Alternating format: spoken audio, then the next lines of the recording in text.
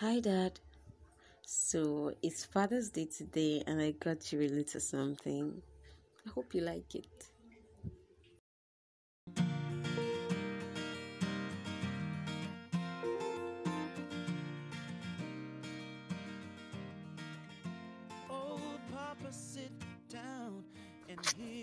My father and I weren't always close like bread on butter. We were at the beginning, though, being the first fruits of his marriage with Mom and a confirmation of his defense against the somewhat obnoxious insistence of his father-in-law that the first child must be a boy. Daddy loved the fact that it was a girl. I proved this point, yeah? I've heard tales of how Daddy would babysit me. In his turn, he would place a singing radio beside me to keep me from crying out.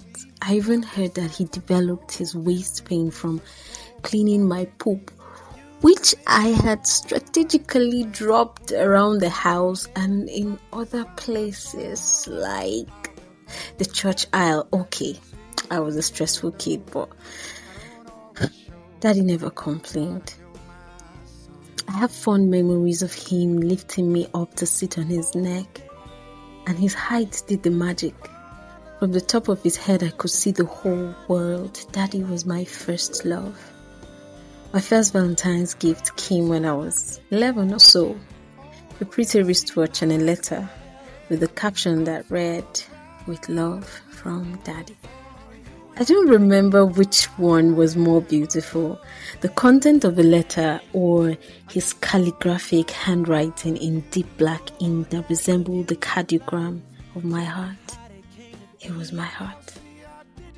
And so it happened that as I grew older, I wanted different things and even became different things first. I ditched science class for history. And Dad wanted me to read science, like every parent thought that that's where all the good jobs are. Forgive their ignorance.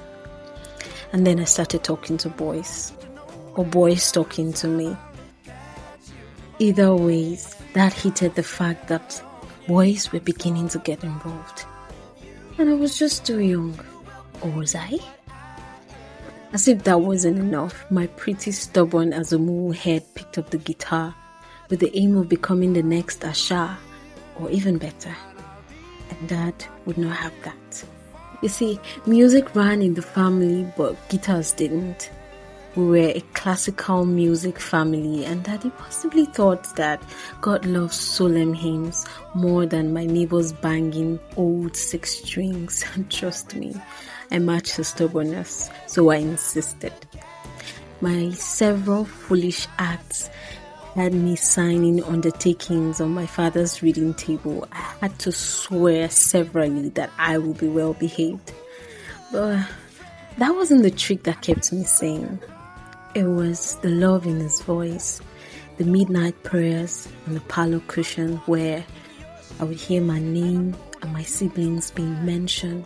It was his excellent cooking and the raw excitement in his eyes as he watches me take my first bite. It was the stories he would tell just before bedtime. He never left any detail out.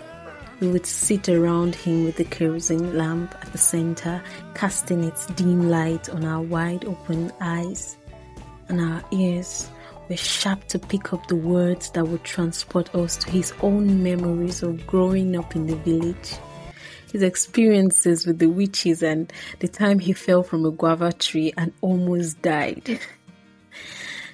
It was his wisdom, his sarcasm, his jokes that always cracked our ribs every single time.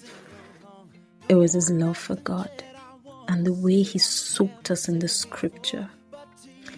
You see, when it comes to being and having a good father, I do not know what perfection means, except I define it in the image of my own father. He had his shortcomings, and so does every human being.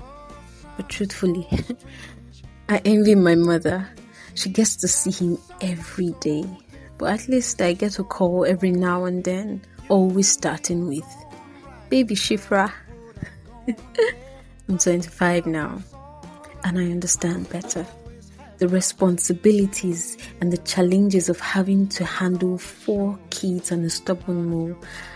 I don't have kids yet, but I'm learning to take care of myself and my siblings, and to be honest, it takes a superhuman to do all this and still remain strong like you, Daddy.